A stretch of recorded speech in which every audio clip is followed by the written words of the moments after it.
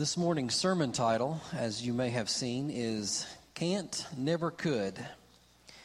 Anyone familiar with that expression? Have you ever heard that expression, can't, never could? Really? Yes, you have, or no, you haven't? Yes, you have. Okay, well, good. I was like, wow, I was real surprised that you all hadn't heard that before.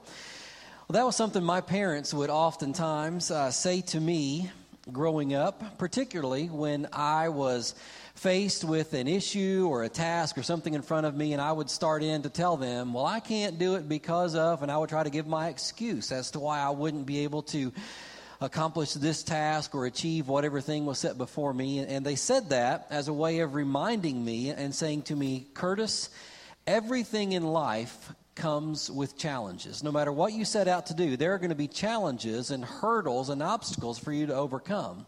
But if you come into something saying from the outset, well, I can't because of whatever, excuse or reason we want to give, then the first hurdle, the first obstacle you run into, chances are good you're going to give up and say, well, I knew I couldn't do this. And so we kind of give ourselves an escape. We give ourselves an out from sticking to something and having a spirit or an attitude of determination about something that is set before us. And I think the danger, the reason that I put this as a sermon title, is that so often in our relationship and our walk with God, we can do this very same thing. We feel like God may call us to something, or we may sense that God is leading us to something, and what do? Well, God, I can't do that. And we start in all these reasons and all these excuses why that wouldn't be what God would want us to do, or we can't do it because of, and we give all these reasons as to why that's not something that we're going to be able to do. Well, my challenge for you this morning is the next time God sets something before you and you begin down that path of, well, I can't do that because of this, to stop yourself and remember, can't, never could.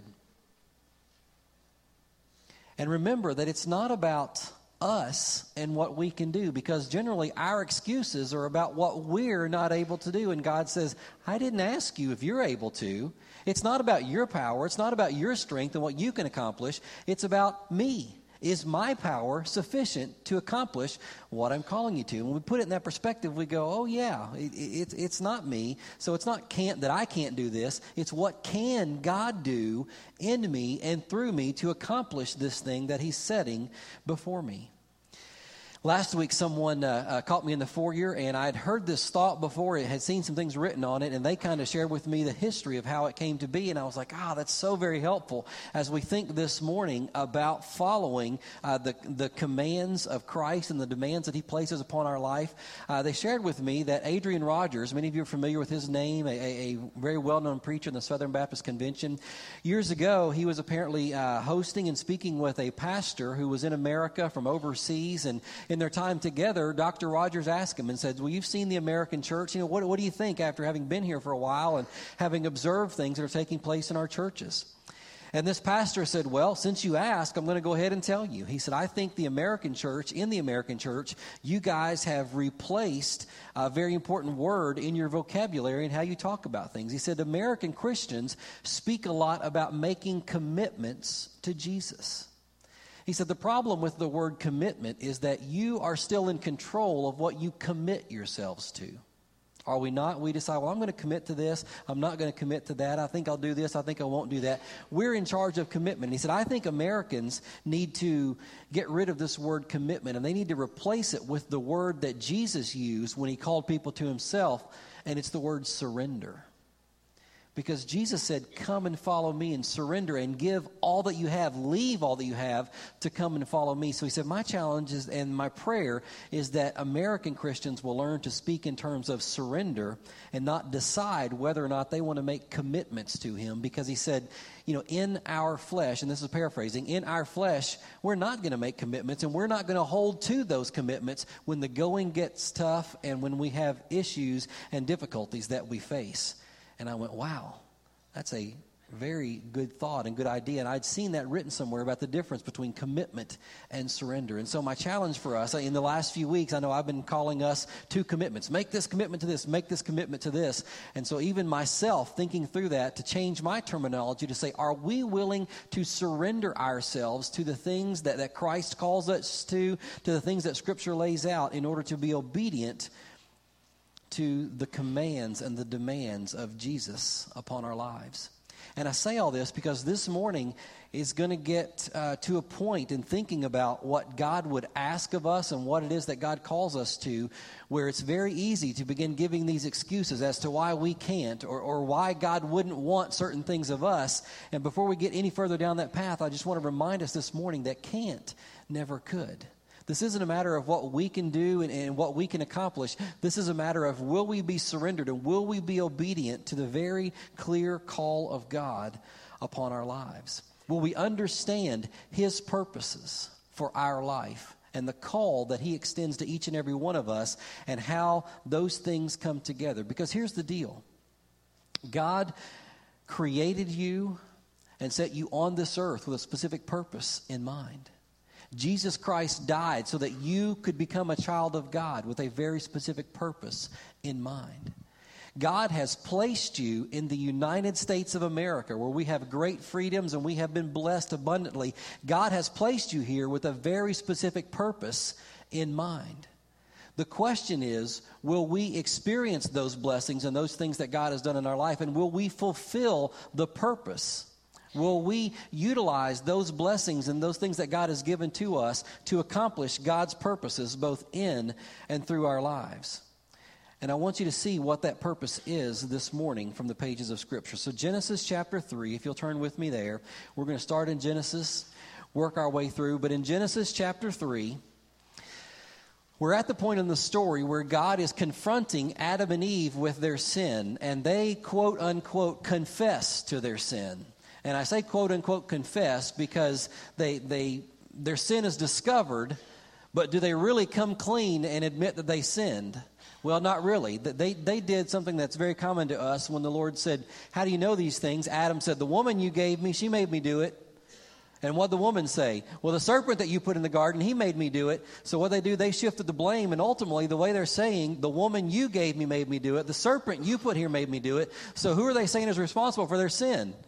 God. They're putting it on someone else. You ever been there? We kind of do that whole blame shifting thing. We know what that's like. Well, that's what's taking place. But the long and the short of it is their sin has been recognized. The cat's out of the bag that they sinned. And God begins pronouncing judgment and punishment for the sin that has come about. And in verse 14, it says, the Lord God said to the serpent, because you have done this, cursed are you above all livestock and above all beasts of the field. On your belly you shall go, and dust you shall eat all the days of your life. And then listen to this little promise that comes here in verse 15. I will put enmity between you and the woman, and between your offspring and her offspring. He shall bruise your head, and you shall bruise his heel.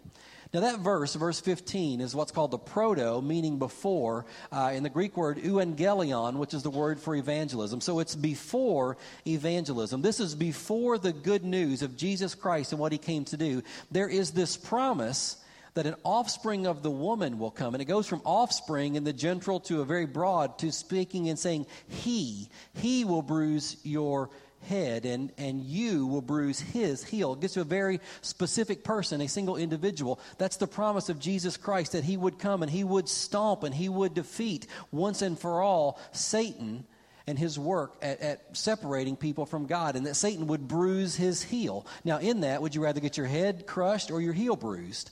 Well, you'd rather have the bruise, okay? It may not feel good and it's going to be temporary, but the victor is going to be the offspring of the woman who would defeat Satan. What I want you to recognize from this passage as we get started is that God loved his creation. He loved mankind, and mankind was separated from God. But from the very beginning in the Garden of Eden, God said there will be a time when we will have a relationship once again. Because of my love for you, something will happen. Someone will come who will destroy the work of Satan so that we can once again have a special, unique relationship. You can again become my children, loved and treasured by me. So it's this promise of what's going to happen in the future. Now I want you to turn to Genesis 12 to see that this promise continues to go forward. God wants his people, he wants his children to be able to come back to him in relationship. And in Genesis chapter 12, he gives a promise to Abram that's very important for us to note in how broad this desire and this love for people is. Who does it apply to? Verse 2 of Genesis 12 says, "And I will make of you a great nation, and I will bless you and make your name great, so that you will be a blessing." Now notice that. God says to Abram, "I will bless you," not so that you'll be blessed, so that you will be a blessing. The goal of God's blessings, the goal of the gospel is not for us that it stops with us and we go, look at all that I've received. It's that we would then, because of what we received, we would be a blessing.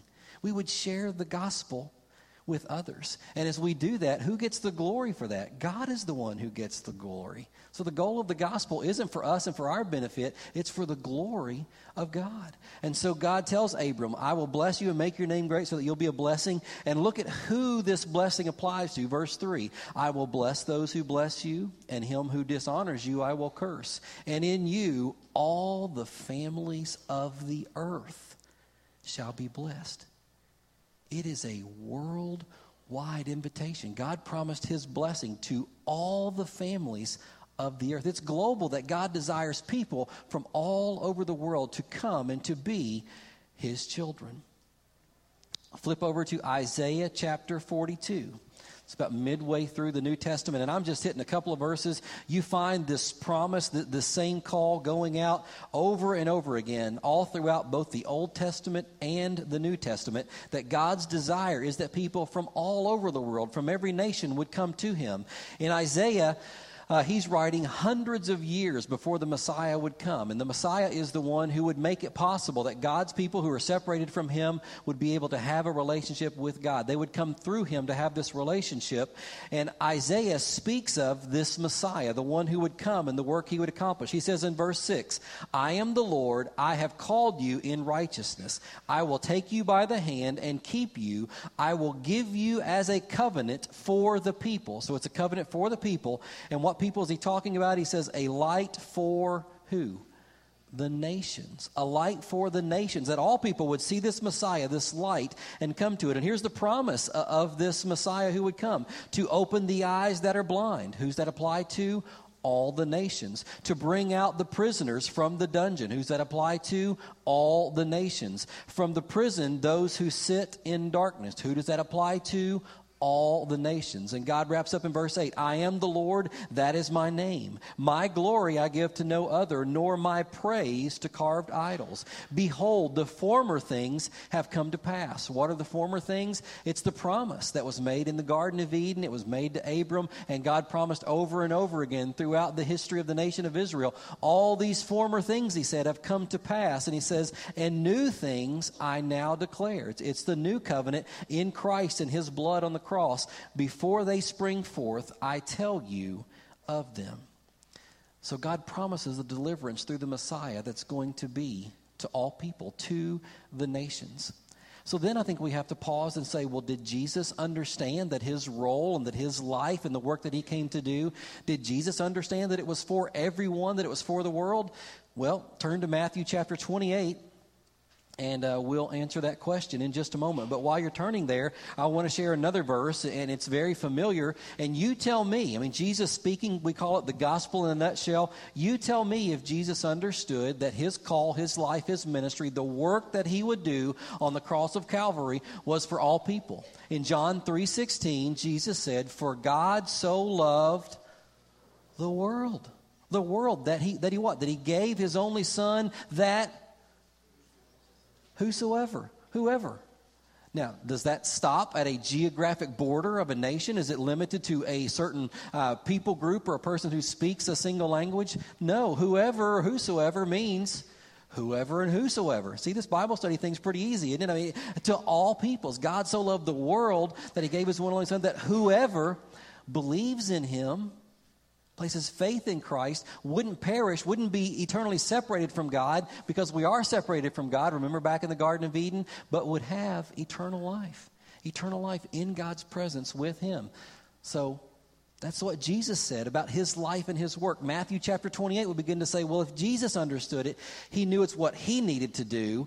But it's not for us. I mean, we're not Jesus, right? Well, listen to what Jesus said in Matthew 28, verse 18, the Great Commission. All authority in heaven and on earth has been given to me. Go, therefore, and make disciples of all nations. All nations. Go and make disciples of all nations. This is a command that Jesus is giving to his followers, all of his followers then, but all who would come to follow him afterward. This is a command to us to go and make disciples of all nations. He says, baptizing them in the name of the Father and of the Son and of the Holy Spirit, teaching them to observe all that I have commanded you. And behold, I am with you always to the end of the age. So how do we do this? I mean, that's we go and make disciples of all nations, and we say, well, how do we do that? Jesus says, I am with you. I will guide you. I will show you how to do that. And then last week we looked at Acts chapter 1, verse 8. If you want to flip over there, we focused on the power last week. Jesus promised that power would come. But this week, in the context of what we're looking at, I want you to see what that power is for. Jesus said in Acts chapter 1, verse 8, you will receive power when the Holy Spirit has come upon you, and you will be my witnesses in Jerusalem and in all Judea and Samaria and to, where? The ends of the earth. The ends of the earth, Jesus says. This is his command. Right after he says these words, Jesus is going to ascend into heaven and be gone from their sight. And he tells them that you are to be my witnesses and to go and speak of me to the ends of the earth. So you tell me, did Jesus understand that his life and his work was for all people? All people in the world? Yes, he understood it. Well, was his call, his command, and the vision that he had for his followers, was it ambiguous? Is it vague, a little unclear as to what he was calling us to do? No, there's no denying what he says in Scripture here. But I want you to see this last reference, Revelation chapter 7. If you flip over there, Revelation's the last book in the Bible. In Revelation 7, John is taken up into heaven, and he's writing down most of the visions that he sees, the things that he's experiencing there in heaven. And one thing that he sees and he writes for us tells us that during their time on earth, some of God's people understood this call to take the gospel to the nations. They not only understood it, but they obeyed it and took it seriously and said, we're going to do our part in trying to take the gospel to the nations. And as they took the gospel to the nations, people gave their lives to Christ. And we know that because of what John writes in chapter 7, verse 9. He says, after this I looked, and behold, a great multitude that no one could number. Look at that, a great multitude that no one could number. And then he describes the makeup of that multitude. Who is in this multitude? He says, from every nation, from all tribes and peoples and languages. They were there because they had heard the gospel and they responded, because believers in their time on earth gave their life, gave themselves, gave their resources to take the gospel to the nations. And were these people, were they celebrating that somebody came and shared the gospel with them? Were they praising these persons who had given their lives and who had sacrificed so that they could hear the gospel? No, it goes on. It says, they were standing before the throne and before the Lamb, clothed in white robes with palm branches in their hands, and crying out with a loud voice, salvation belongs to our God. Salvation belongs to our God who sits on the throne and to the Lamb. They celebrated what God had done in bringing salvation to them through God's children who had been obedient. So they got the message and they responded in obedience. And church, here's where the rubber meets the road and what I'm driving to today. This call in taking the gospel to the nations is crystal clear for every follower of Jesus Christ. It is undeniable that God has called us to give our lives and our resources and do everything that we can to help take the gospel to the nations. Now, the application of this call and the implementation, what we do in response to it, it looks very different for every single person. And I've described it this way. God will not call us all to the same thing. God won't call us all to the same thing, but here's the thing. God will, and God does call every single one of us to something. You hear that? Do you understand that? God won't call us all to the same thing, but he calls every single one of us to something in taking the gospel to the nations. And yes, that includes our nation, the place in which we live. But see, we run into, and Platt and Radical brings up two very common excuses that we face. People say, well, I'm not called. God hasn't called me to international missions and to do that. And I say, hello? Did you hear the Bible verses that we just read? I mean, how do you say Matthew 28:18-20? How does Acts 1:8 not apply to you? I didn't see an asterisk and a footnote that says, except for these individuals or these persons. The call is for all of us. And for you to say, well, that's not my call. How do you explain away those verses of the Bible? You say, well, those don't apply to me. Well, those don't apply to you. Well, does this one apply to you? Where Jesus says in John 11:25, I am the resurrection and the life. Whoever believes in me, though he dies, yet shall he live. And everyone who lives and believes in me shall never die. Now, does that apply to you? And we go, yeah, we want to claim the resurrection and the life. Well, if that one applies to you, why do the other two not? And here's the question. Who decides which ones apply to you and which ones don't? Friends, we are in a dangerous, dangerous place when we start making determinations and deciding which parts of the Bible that we like, which parts that apply to us that we want to do, and which ones we don't. That is a dangerous, dangerous place to be. That's why beginning this study, I ask you two questions. Will you believe? Do you believe everything that Jesus said?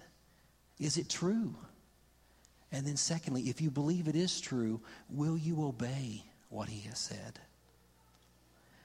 But a second thing that people say is, well, my heart is for America, or it's for my city, or for my neighborhoods, or something along those lines. Basically, they're saying, well, my burden and my call is here, not for the nations, as if it's a either-or thing. It's either here or it's over there. No, that's not the case. I mean, and to say, think about this, to say that our heart is for America and not for the nations, we're roughly, 5% of the world's population. So are you saying that you only have, and your heart beats with only 5% of the heart of God?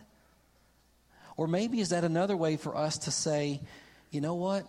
I have 5% of God's heart for the nations because it's my nation. That leaves the other 95% of my heart to fill with the things that I desire, that I want in my life. I mean, what did Jesus say about our heart and God's heart? In the greatest commandment, when he was asked what the greatest commandment was, Jesus said what? You shall love the Lord your God with all your heart, all your mind, all your soul. And with all of our heart, seeking after the heart of God, we should have a burden and desire for the nations as well. And a second question I ask and say, well, if your burden is for America, or if your burden is for your city and for your neighborhood, what are you doing to make the gospel known there? If that's your burden, if that's your passion, how are you spending your time, your energy, and your resources to share the gospel in those places, in those contexts? Who are you building relationships with where you're seeking to share Christ with those people? When was the last time that you shared the plan of salvation with someone? Because you see, if our heart is burdened for something and we say, this is what God has called me to, then we should be giving ourselves to that task. But if we're not sharing the gospel here, and we're not reaching people in America, and we're not sharing the gospel and doing what we can to take it to the nations, then what are we doing, church? We're living in disobedience is what we're doing.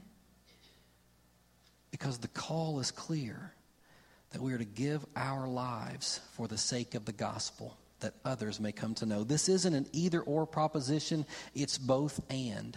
God doesn't want us to be passionate for the gospel in America or overseas. He wants us to be passionate about the gospel both in America and among the nations. And I stated earlier that God has placed you in America, a land of great abundance and great wealth, with a specific purpose. What is that purpose? That you would leverage the blessings and the things that you have been given here to help take the gospel to other nations. I went through this last week and just said, where does America rank in the wealthiest nations and the wealthiest places of the world? And depending on which product you measure and which standard and all this kind of stuff, we're at least in the top 5. We ranked in every list I saw anywhere from number 1 to number 5 wealthiest countries in the nation. That means we as believers have received that blessing from God. And what did God say to Abraham? I have blessed you so that what? You will be a blessing to others. God has given us these things so that we can use those and leverage those to help be able to take the gospel to the nations, that others may hear, that others may respond. What's this look like for all of us, for each of us? I told you it's going to look different. And I put some things in your sermon note sheet this morning where you can think about, you can pray through to say, Lord, what is this going to look like for me? That's not an exhaustive list. God may lead you and burden your heart with something that's on that list, or he may burden your heart with something that's off the list. Again, the issue, and it's not that God's going to call us all to the same thing, but God is going to call us to something. And so I encourage you to begin praying. Those are some bullet points and places where you can start praying, but ask, Lord, what is this going to look like for me, that I would do my part in making the gospel known both at home and among the nations? A number of things on there. You see on there about international adoption. More and more families are beginning to adopt from other nations, and they bring those children in and they love them and they care for them and they bring them up with the gospel in their lives and teach them to know and to love God. And then they pray that God would take those children and maybe call them back to their homeland to go and to minister and serve among those people. Such an important part of taking the gospel to other lands is that people from that nation and in that nation come to know Christ and begin to share him in their own soil and among their own people. Gary and I and a team from here took a trip here a few months ago to Southeast Asia, and I saw firsthand the importance that people from that nation, from that land, hear the gospel, respond to the gospel, and then share that according to God's leadership and prompting in their own lives. Because they are able to do things, they were able to say things. Obviously, they spoke the language and I didn't. That was a huge barrier for me to go and share the gospel. I couldn't even say, anything more than maybe hello in their language. So not being able to share, that was a barrier for me, but people in that land knowing the gospel and sharing the gospel of Jesus Christ in with their neighbors, with their families, and with their friends. So very important that we help equip believers in those nations to share the gospel. The nation that we were in, the missionaries there have started a exchange program. And they have students come to America, and when they're in America, they have them enrolled in Christian school so that they hear the gospel and they're brought up with, or they get to hear about Christ and the difference he makes in their lives. And to date, every student who has been a part of that exchange program has given his or her life to Jesus Christ. And several of those students have returned, or they've communicated with family members back in that nation and have led family members to Christ as a result of that investment that's being made in their lives. So maybe you could host a student along those lines and have an opportunity to invest in them with the gospel. I don't know what that's going to look like for you. Shelley and I, we're still praying what that's looking like for our family right now. But I know that the call is there. The question is, will we respond in obedience to what it is that God is going to lay upon our hearts?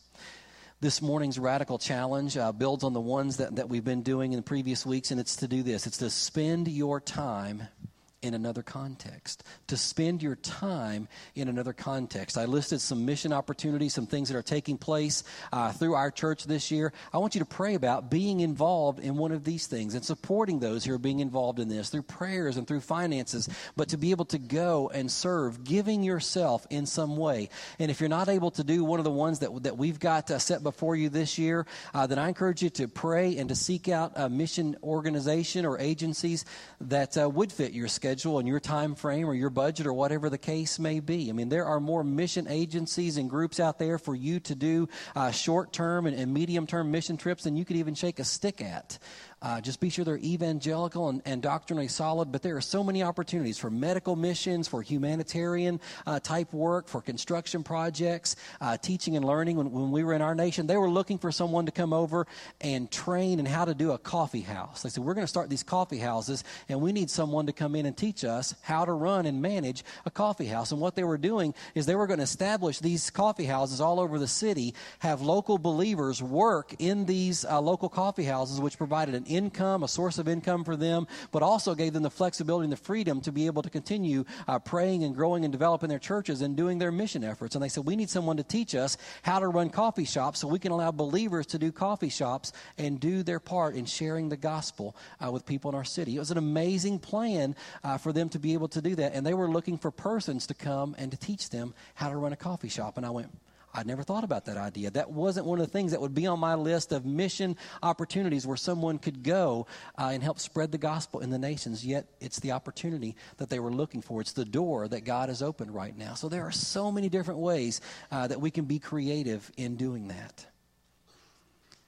So what's it going to look like for you? It's going to look different from some, and I know people are going, man, I'll be glad we get done with this radical stuff. We can get back to normal, to our autopilot Christianity, because this stuff, it's just way out there. People aren't doing those type things anymore. They're just not making these huge commitments and these decisions and turning and walking away from these things. Let's just move on and get back to normal stuff. Well, I want to tell you, why not? Or ask you, why not? Why not start with us?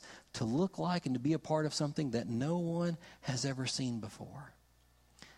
But I want to tell you, God is doing incredible things in people's lives. If you're reading through the book, you saw the stories this week of the accountant who's gathering other accountants, and they're using their wealth and their skills and their abilities to help spread the gospel to other nations. A young man graduating from college with an engineering degree that passed up the job and the wealth and the benefits and the 401k to be able to serve and minister and use his schooling and his training to be able to share the gospel with others. There's a retired couple who traveled all over the world, who are spending their time doing mission trips and giving of themselves in that capacity.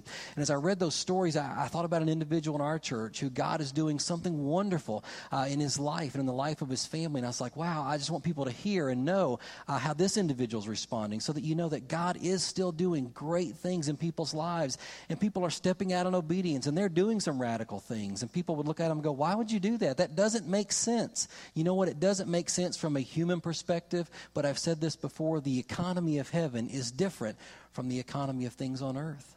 And anything that we may forsake or give up for the call of Christ is not a loss. It's a gain in eternity. And so this individual, Mike George, is who it is. I've asked Mike to come and share a little bit about what the Lord is doing in his life and his family and how they're responding to that, and ask you to pray for Mike as they're being obedient and following through. So, Mike, share what the Lord's doing in your life and just what this call to obedience is looking like for you in your journey right now, brother. I told the last hour, it's weird. I've been up here like 52 times now over the past year, and I'm more nervous now than I am in the other way. So y'all have that effect on me. But when Pastor Curtis asked me to come in and share a little bit about where I'm at, I was trying to think if I could summarize the last 15 years of my life since I graduated high school, I would have to say strategic. Everything I've done has been to achieve security and prosperity for my family. Which is not necessarily a bad thing. But I ended up going to Liberty University in Lynchburg, not because I wanted a Christian education, but because I got a free ride. My parents were divorced, and all in all, I'm the oldest of 12 children. You take free when it comes your way, right? So I ended up going to Liberty, and I pursued a business degree. I felt like that. One, I didn't know what I wanted to do, so when you don't know what you want to do, you get a business degree. And then secondly, is because I felt it really did fit my my gifts with organization and communication and sales, and that's just always been my bent. The end of my freshman year, I was very involved in music at Liberty, and I was on some of the traveling teams and things. The end of my freshman year, I did feel a call to the ministry, or what I thought was a call, but at the time I kind of thought it was one of those emotional whims that you get, the camp syndrome thing that comes and goes. And, in hindsight, I guess God was kind of giving me a glimpse of the future. But just as quickly as I had it, it was gone, and it was back to business degree as usual. I graduated in 99 and got married at that time. And I've been married 11 years now. My wife and I, in 11 years of marriage, have moved 12 times. Every time I've moved, it's been for the purpose of promotion, advancement, or to better myself financially.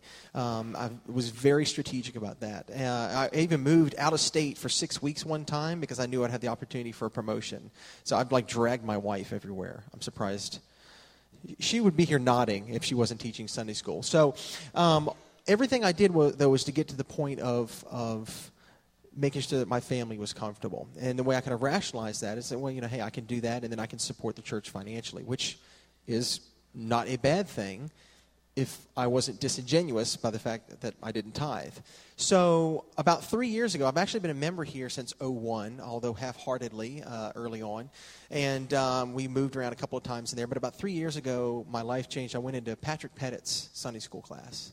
And he really grasped onto me because I was a sales guy and he was a sales guy. And he really started to pick apart why I did things and press me and challenge some of the things that I made excuses for.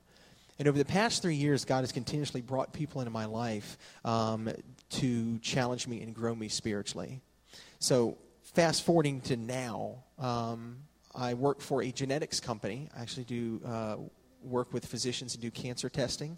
And I've been very, very successful. I mean, this is, for me, at 33, almost 34 years old, this was the pinnacle of what I wanted when I was 18. My family's financially secure. I had a very good year last year. I was second in the company. And by all means, I'm very successful. But the problem is, for the past 3 years, I've had this growing just uneasiness about what I do. Not what I do, because I like what I do, but just not a lack of satisfaction with what I do.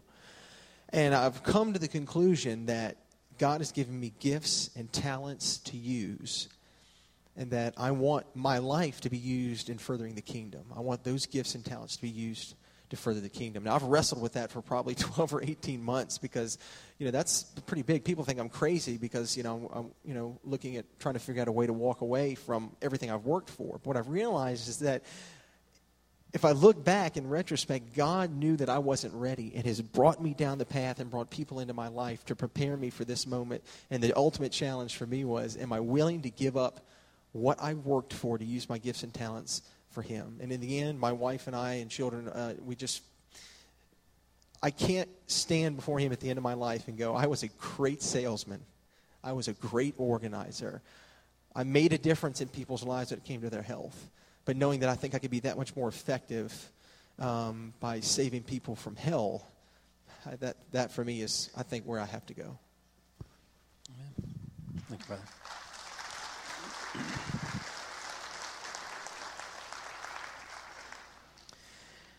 Mike, I appreciate you sharing and letting us kind of hear what the Lord's doing in your life, and pray for Mike as he and his family are fleshing out what this call looks like. Mike is pursuing his education, and actually in a few weeks we're going to be having an ordination council. Mike has asked if this body of believers would come alongside and support him in ordination to the gospel ministry, and so we want to celebrate what the Lord is doing in that, and so we'll keep you posted on details with it.